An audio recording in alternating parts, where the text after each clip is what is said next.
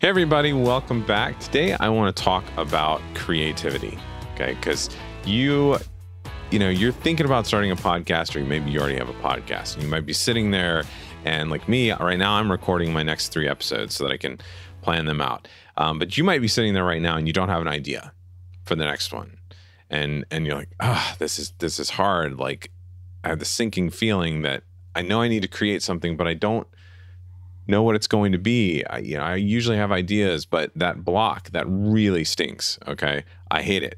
I hate it when I'm trying to think of things and I can't think of that next great idea for a podcast episode. Or maybe I've gotten frustrated that my last podcast episode, I didn't have a great idea. And so I put something together and it didn't feel really great about it. And I know I've said this before. I've said, I'm not a creative person. And you may have said it too, but I don't want you to believe that, because there are many ways to be creative. And I've got 10 ways that I want to share with you today, about how to reverse this decrease in creativity or increase your creativity. I'm also going to recommend one of my clients' shows to you, which is a very interesting, he's an expert in creativity and, thinking inside the box, if you will. We always hear, to be creative, you got to think outside the box. Well, there's actually a technique, a system for creating new things that a lot of corporations use, that is all about thinking inside the box. So I'll get to that one at the end. So here's 10 ways to increase your creativity. And take any of these. They're all going to be good. It's not necessarily a system. But each action that I'm going to talk about can serve as a launch pad for creative thought. So here's the first way. You want to cultivate a really playful spirit around curiosity. Wherever you are, whatever you're doing, be inquisitive. How can ducks hold their breath underwater for so long? Where does wind come from? How can you transmit electricity wirelessly? At what temperature does salt water freeze? Things like that. Ask questions, find the answers, look around and feed your curiosity. Okay. The second way, abandon old routines. Okay. Put new ones in place.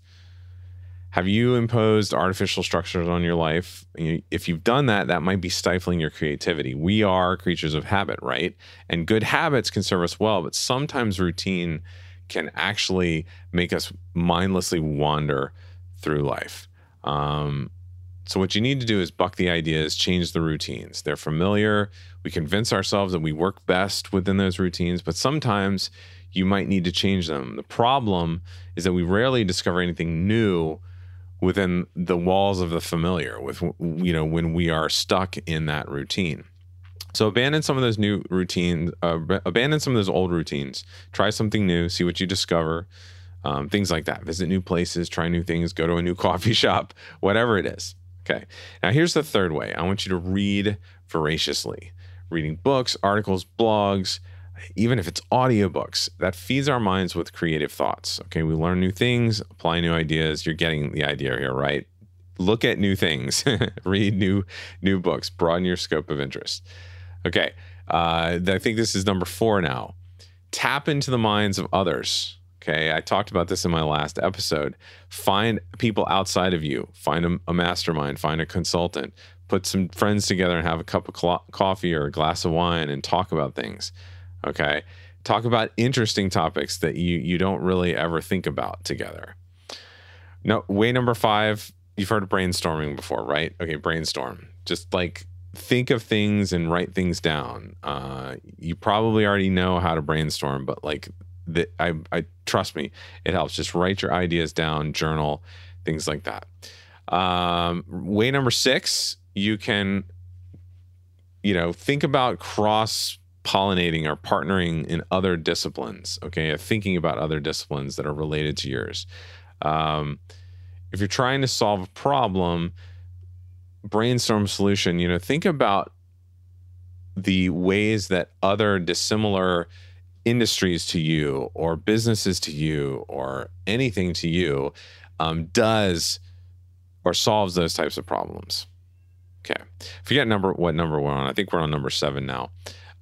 Remove yourself from whatever it is you're trying to solve. Okay. Take a break, get out, drive your car, take a shower, ride the bike, walk the dog, get away from the problem that you're facing. You know, a lot of people say, I get the best ideas in the shower or when I'm driving to work. Okay. So if you feel stuck, leave the problem, go for a walk, get out. Okay. Similar to that, I think this is number 8 now. Let ideas simmer, incubate. Okay. The idea is that, you know, sometimes your thought has to have a period of gestation. It's got to grow. You got to allow it to form in your mind and mature.